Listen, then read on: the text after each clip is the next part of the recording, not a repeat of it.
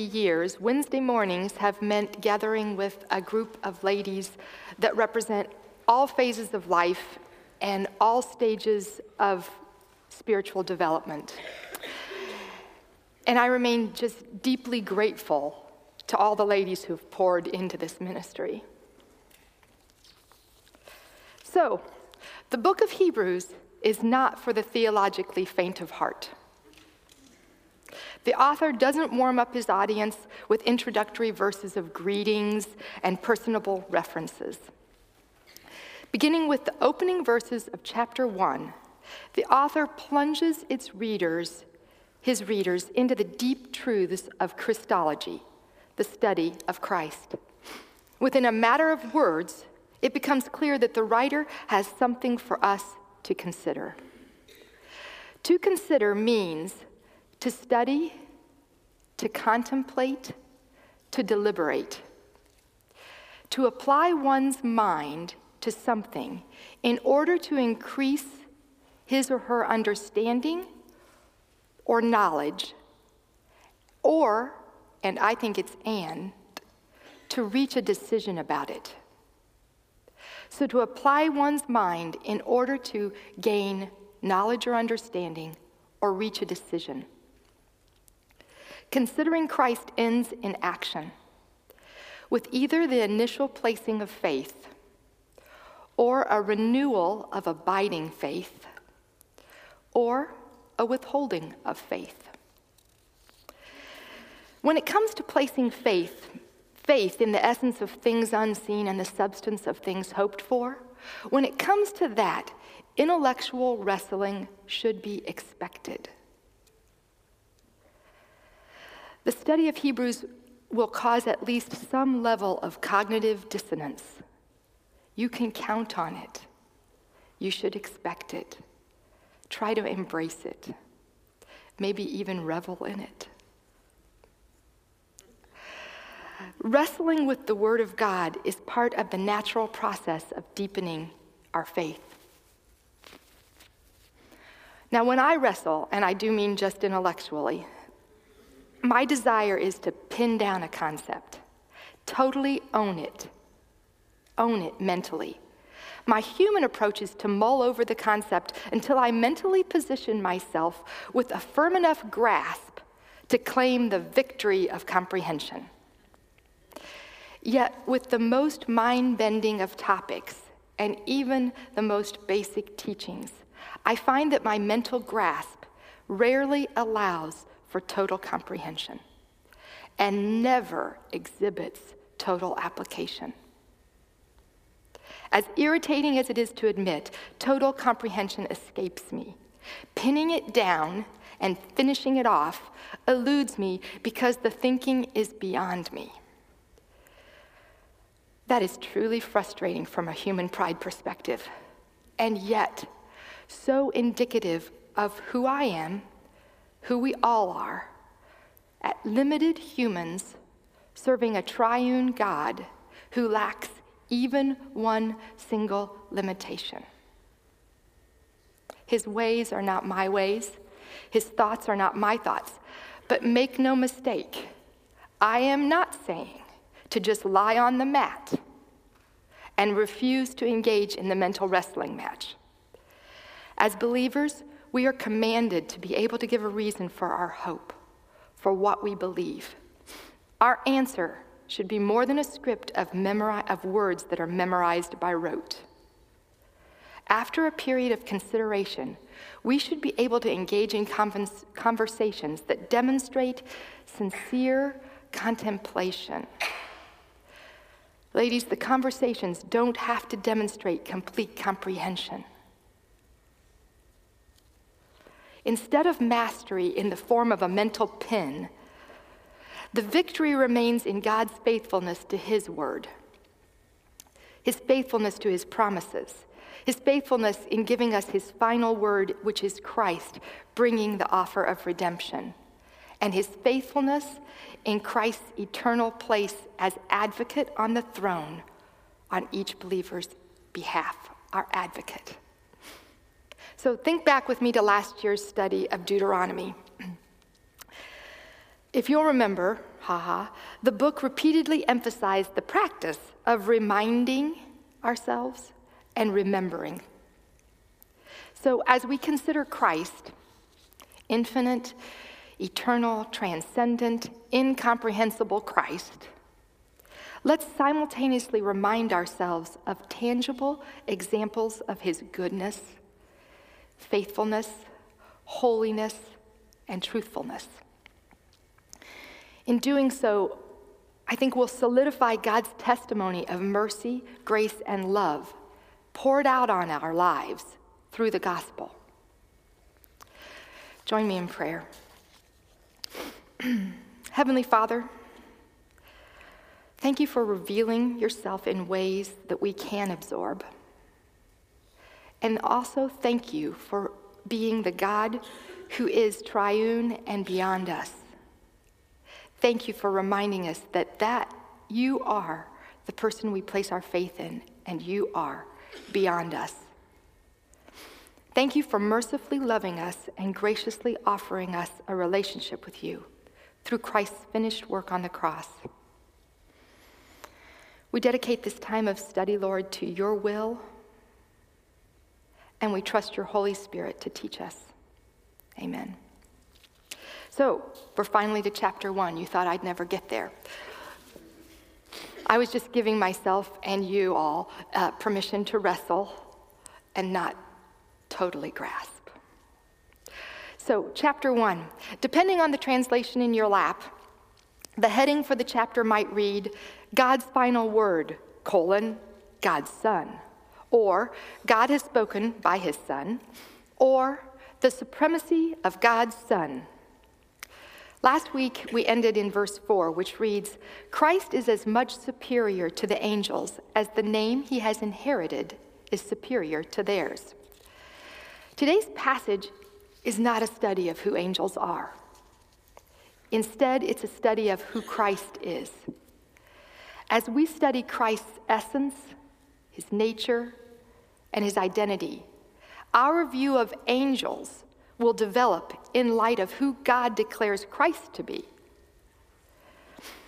While today isn't going to be a study of angels, we still must proceed with a foundation of historical context. So I'll share something John MacArthur explained the significance of angels to this original audience with these words. The Old Covenant was mediated to men by angels. Deuteronomy 33, Acts 7, Galatians 3. The Jewish people revered and esteemed angels higher than any other created being. And if angels were the mediators of the Old Covenant, then the writer must prove that Jesus is better than the angels. The recipients of this sermon letter were second-generation believers who'd been converted to faith in Christ by eyewitness accounts of Christ's humanity and eyewitness accounts of his deity. We'll see that in chapter 2, verse 3. Yet, after even just one small generation gap, these believers were considering a return to the faith forms that had been practiced for centuries by their forefathers. Warren Wiersbe writes, Hebrews was written to Christians at a time when the ages were colliding and everything in society seemed to be shaken. Sounds familiar. They were tempted to go back to the Jewish religion. The temple was still standing when this book was written, and all the priestly ceremonies were still being carried on daily. So holding firm to the new covenant was costly, and returning to the comfort of a well-rehearsed sacrificial system seemed reasonable. But the writer of Hebrews wisely addresses these believers with familiar concepts using familiar words, God's words. He opens their hearts and eyes by quoting 7 different passages from their faith foundation. God's word was trusted as a reliable source of authority and truth, and the author employs God's words to define Christ. The writer begins in verse 5 by presenting a name God has given to Christ, or to put it another way, as verse 4 did, a name Christ inherited from God. The importance of names and the giving of names was deeply familiar to this audience. In Jewish culture of the day, names were given with a purpose, usually honoring a relative, and with a hope for future behavior. Think about that. Their hope was there was an expectation for the name bearer to emulate the character of the namesake. I hadn't really thought about it until this moment, but over the years I have joked over and over that perhaps I shouldn't have given one of my sons my father's name as a middle name, because I see so much of them that coming through.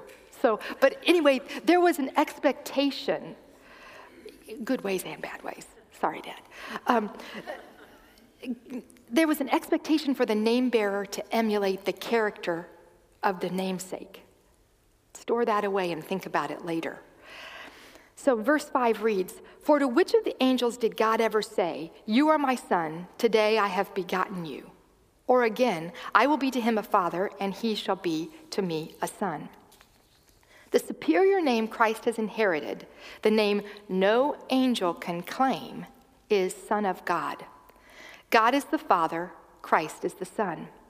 Dr. Warren Wiersbe explains the author's reference to 2 Samuel. I'm sure you noted that there was a psalm reference and a reference to 2 Samuel by writing, "The immediate application in David's experience in 2 Samuel was to his son Solomon, whom God would love and discipline as a son.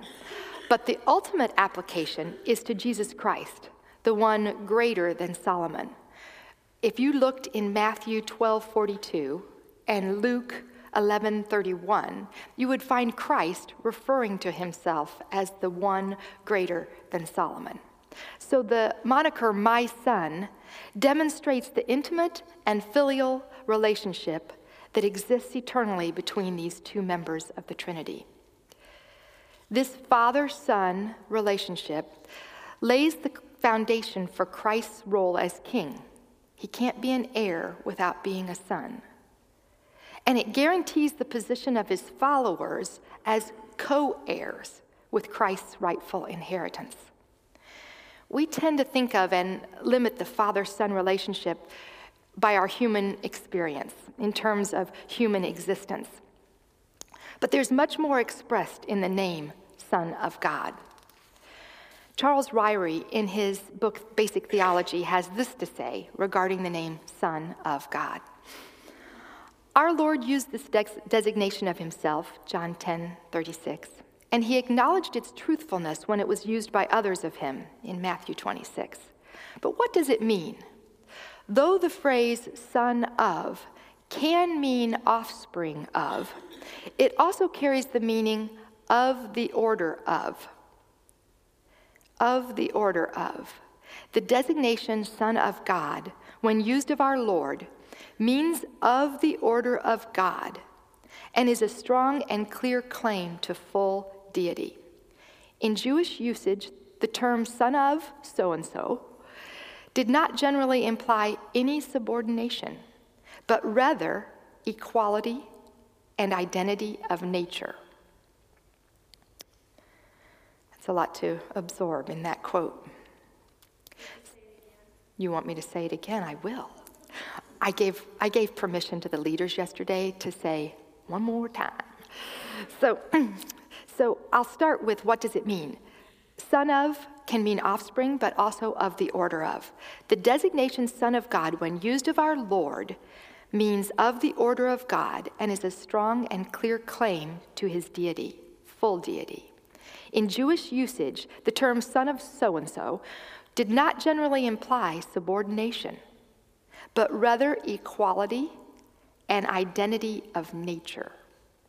Therefore, for Christ to say, I am the Son of God, was understood by his contemporaries as identifying himself as God, equal with the Father in an unqualified sense.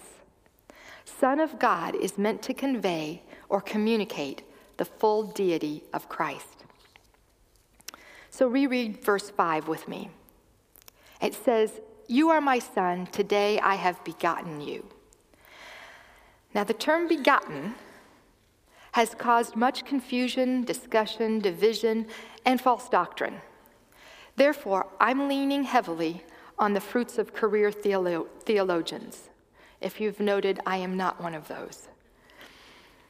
Their knowledge, understanding, and wisdom have helped me wrestle with my time and space inclinations in order to view the word begotten from its eternal perspective. The Moody Handbook of Theology, which I have to tell you is an extremely helpful resource. I find it to handle the deep truths with depth, not candy coating it, but in words and phrases and illustrations I can grasp at some level. It says, it is with reference to the humanity of Christ that the term begotten is used. In reference to the humanity of Christ. It could never be used with reference to his deity. Begotten does not relate to Jesus being or becoming the Son of God. Jesus has been the Son of God from eternity. Thus, Psalm 2:7 and Acts 13:33 emphasize that begotten refers to the public declaration of the sonship of Christ, but not the origination of the sonship. With the use of the term begotten, the writer of Hebrews confirms that Christ is fully God and fully man. John Piper writes, begotten means unique, the only one of its kind, the only example of its category. Only begotten is used to mark out Jesus uniquely above all earthly and heavenly beings. Christ is fully God in his sonship, and as Son of God, equal with the Father in an unqualified sense, and he's fully man in his begotten humanity. Christ's deity, the reason the author starts with Christ's deity is it proves his supremacy to angels. He is eternally born forth, another term that helps us understand begotten. Eternally born forth, divinity embodied in human form.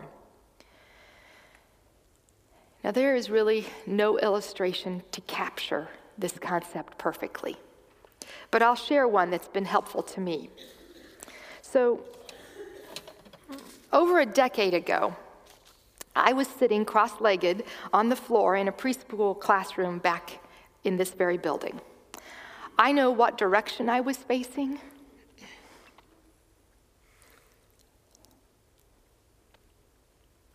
And I can still see the face of the person succinctly explaining the simultaneous deity and humanity of Christ. So as the teacher, I asked a question, and two children blurted out their answers, as preschoolers tend to do. One said Jesus and one said God. And I didn't see the need to settle the difference, and I continued on with the lesson. But a couple of young classmates took offense at my insensitivity to theological accuracy. They did. And an argument along these lines ensued. God and Jesus aren't the same person. Well, Jesus is God, but God isn't Jesus. My effort to clear up any confusion was pitiful. In an attempt to steer clear of heavy-duty words like kenosis, hypostatic union, and even begotten, I found myself stumbling and bumbling with equally abstract words like essence, nature, and substance. Then a 5-year-old interrupted me. And the child said, well, I think it's kind of like this piece of paper. The child grabbed a piece of construction paper that was meant for an art project and picked it up and waved it around. You know, construction paper, can you almost feel it in your hands? The older ones of us can really feel it because before paper got this smooth, you could almost see the fibers of it, remember? And the color wasn't as solid as this piece has because the fibers were all there, all intermingled. But the 5-year-old is waving this piece of paper and said, I think of it, it's kind of like this piece of paper. Both sides are made up of the same stuff, the same paper. God and Jesus are made of the exact same material. This is a 5-year-old talking. I mean, you can't split the paper. The two sides make up one piece.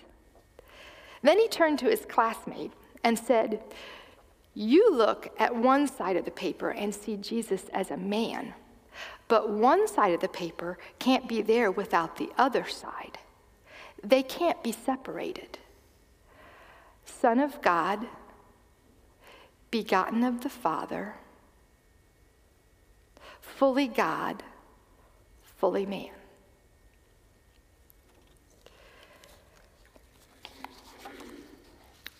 Now to verse 6. Since we've wrapped our mind around that, done with that, I can see my mother going like this. On to the next job. Now to verse 6. "And again, when he brings the firstborn into the world, he says, 'Let all God's angels worship him.'" This verse introduces another name for Christ, the firstborn. Moody Handbook of Theology says, in Old Testament culture, the predominant emphasis was on the status of the oldest son. He enjoyed the double portion of the inheritance, privileges over other family members, preferential treatment, and the respect of others. Figuratively, the word denotes priority or supremacy, and it is so used of Christ. In Colossians 1:18, which is in our lesson today, Christ is referred to as the firstborn, and the meaning is clear. As firstborn, Christ is the head of the church and preeminent in everything. In Hebrews 1:6, the supremacy of Christ as the firstborn is seen in that angels worship him. Only God is worshiped.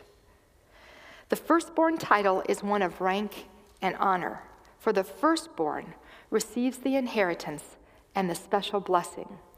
And in this case, the blessing here is worship. He's receiving worship. So read verse 6 with me again. It begins, "And again, when he brings the firstborn into the world." I think that's kind of a strange thing to say. And again, when he brings the firstborn into the world. But scholars of syntax and grammar help us understand that this verse refers to the second coming of Christ. Their evidence is long and hard, and it includes a dissection of word placement, modifiers, and subjective mood. But if you boil it all down, the again stands for the second coming. This is the again when God brings the firstborn into the world again. And verse 6 is saying, at his second coming, let all God's angels worship him. That simple sentence holds a deep truth. John Piper writes, "This is the point of verse 6. I love it when someone boils it down. This is the point. Since Jesus is the Son of God, which we've just gone through, fully God, fully man, he is not an angel, but is so superior to angels that all angels worship him. Jesus has supremacy over angels because he is the firstborn, the one worthy of receiving their worship." Verse 7. "Of the angels," he says, "he makes his angels winds and his ministers a flame of fire." Look at the subject and verb in that verse. I love subjects. I love grammar. According to Psalm 104:4, he, the Father, makes his angels like winds and his ministers as a flame of fire. The angel's appearance may change according to God's wishes for them. He makes. Then look at the possessive pronouns. His angels, his ministers. Angels belong under God's authority as created beings. Therefore, angels are also under the authority of the exact representation of the Father's deity on full display in Christ. Angels are under the authority of that exact representation of the Father's deity on full display in Christ, fully God in his full humanity. Warren Wiersbe points out that the Hebrew and Greek words for spirit are also translated wind. Angels are created spirits. They have no bodies, though they can assume human forms when ministering on earth, when God makes them do that. Angels sometimes even served our Lord when he was on earth. Think back to Christ's temptation in the desert, Matthew 4, or in Luke 22 on the Mount of Olives when Christ is praying. The angels served him, they continue to serve him, and they serve us now. Let's look at verses 8 and 9. Now, these may be my favorite quotation. This is my favorite quotation used to declare Christ's superiority in this chapter. This is my favorite in this chapter.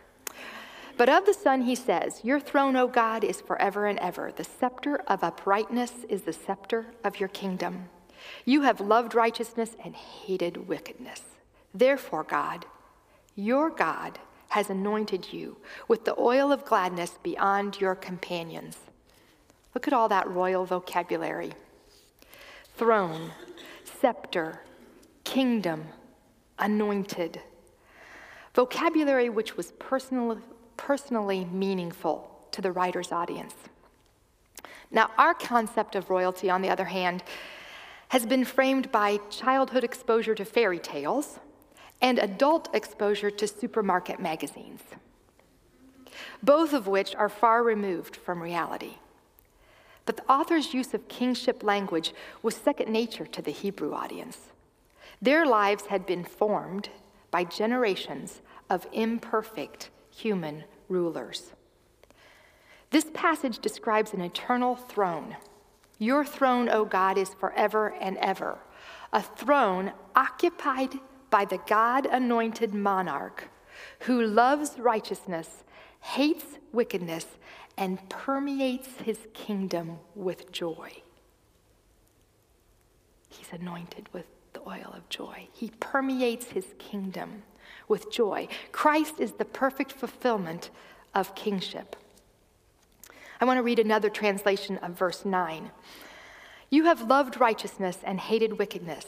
Therefore, God, your God, has set you above your companions by anointing you with the oil of joy.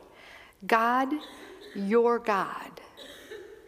He's speaking to God and of God having a God, fully God, fully man.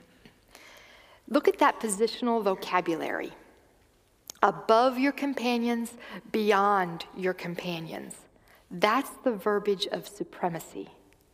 This enthronement is at the right hand of God. As John Piper says, no angel sits at God's right hand as the Son of God, anointed in power. The final phrase I want to highlight in this passage is found in verse 8. The scepter of uprightness is the scepter of your kingdom. Or, in another version, righteousness will be the scepter of your kingdom. Now, the Hebrew believers would have been well acquainted with the image of a scepter in a king's hand. And perhaps for those of us who have never lived under a monarchy, though, the image might be lost on us. So I brought along a little visual aid.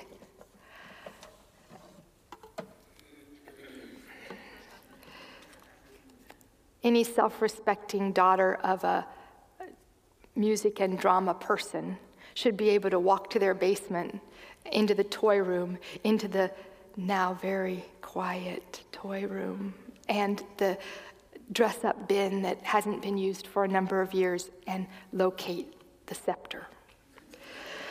It took less than 20 seconds for me to find the scepter. It's not a scepter of righteousness in our household, but there it is. So I thought that I'd illustrate it a little bit more. And the book of Esther is just one of my favorites. If you're reading through the Bible, as some of the people in our body are, and I have failed to completely do, I looked back and found, I would have read Esther 2 months ago. So those of you who did, it's fresher on your mind than those of you who may have never read it. But I'm going to give a bare bones summary that really vividly illustrates the power of a monarch's scepter. And then I'm going to encourage you all to treat yourselves to the entire account, because it is an unbelievable account of God's hand at work in the lives of those willing to obey him. The book of Esther. It's riveting. It was really hard for me to leave out some of the details because they're so great, but I'm just going to give the summary. I do want to set the historical setting. Esther 1:1 says, quote, "This is what happened during the time of Xerxes." And to clarify, it's the Xerxes who ruled over 127 provinces stretching from India to the Upper Nile region, in case you were thinking of another Xerxes. But I love that about the Bible. It identifies this person. This isn't a made-up story. This happened to the Xerxes who was ruling over 127 provinces from India to the Upper Nile. So during a feast, this King Xerxes asks for his queen, Queen Vashti, to make a royal appearance, and she refused. And therefore, she was banished from her role as queen. And now, as a result, every king needs a queen, so King Xerxes needed a new queen. And the Bible records that there was a woman named Esther who was lovely in form and features. She had been orphaned and raised by her cousin Mordecai. Mordecai sent Esther to be considered as one of the candidates to become the new queen. And when it was Esther's turn to present herself before the king was immediately taken by her and made Esther his queen. There are lots of good details behind that, but you have to read them yourself. Mordecai had instructed Esther to keep her family background and nationality a secret. And Esther had followed Mordecai's instructions, just as she had done when he was bringing her up. Not long after Esther became queen, the king appointed a new official named Haman. He was well regarded by the king, so much so that the king commanded that every person under Haman's authority was to kneel in his presence. Mordecai, however, refused to kneel and pay homage to Haman. So, in order to get even with Mordecai, Haman tricked the king into believing that all the Jewish people living in his kingdom were a threat to his reign. Haman got permission to seal a new decree to have all the Jews killed on the 13th day of the 12th month, which was less than a year away. Now remember, neither Haman nor the king knew that Esther was a Jewish woman. When Mordecai heard the horrific news, he wept bitterly. Then he sent word to Esther to ask her to speak to the king about the law and to plead for her people's safety. Well, Esther sent word back to Mordecai to remind him of one small problem with that plan. Quote, "For any man or woman who approaches the king in the inner court without being summoned by the king, he has but one law, that he or she be put to death. The only exception to this is for the king to extend the royal scepter to him or her and spare his or her life. But it's been 30 days since I was called to the king." So Mordecai took a turn reminding Esther. I mean, if they'd just been able to text, this would have gone a lot faster. But they're running messengers ragged back and forth between. So Mordecai takes a turn reminding, which I love this reminding, back and forth. It's the Deuteronomy all over again. She's saying one thing, he's reminding her of another truth, back and forth. Mordecai takes a turn and reminds Esther that she wasn't safe, and that perhaps she had been given the position of queen for such a time as this. Perhaps she was to provide deliverance for her people. When Esther received his message, she sent a request to Mordecai, asking him and all the Jews in the area to fast for 3 days before she presented herself without an invitation to the king. After 3 days, Esther put on her best royal robes and stood in the king's inner court. The Bible says that King Xerxes was seated on his throne, and when he saw her, he was pleased, and he held out his scepter. And she approached the throne and touched the tip of the scepter. King Xerxes offered life to Esther by extending his scepter. She received his offer of life by humbly approaching the throne and touching the scepter. Christ rules from his throne with a scepter of righteousness. He offers life to the inhabitants of his creation through the extension of his righteous scepter. All we must do to receive redemption from our sinful state is humbly accept his righteousness. That is the eternal power of a fully divine and fully human king. He alone can offer life. He alone can redeem us from our fallen position of being dead in our trespasses and sins. What an eternally powerful king we worship. Verses 10 and 12 through 12. And you, Lord, laid the foundation of the earth in the beginning, and the heavens are the work of your hands. They will perish, but you remain. They will all wear out like a garment. Like a robe, you will roll them up. Like a garment, they will be changed. But you are the same, and your years will have no end.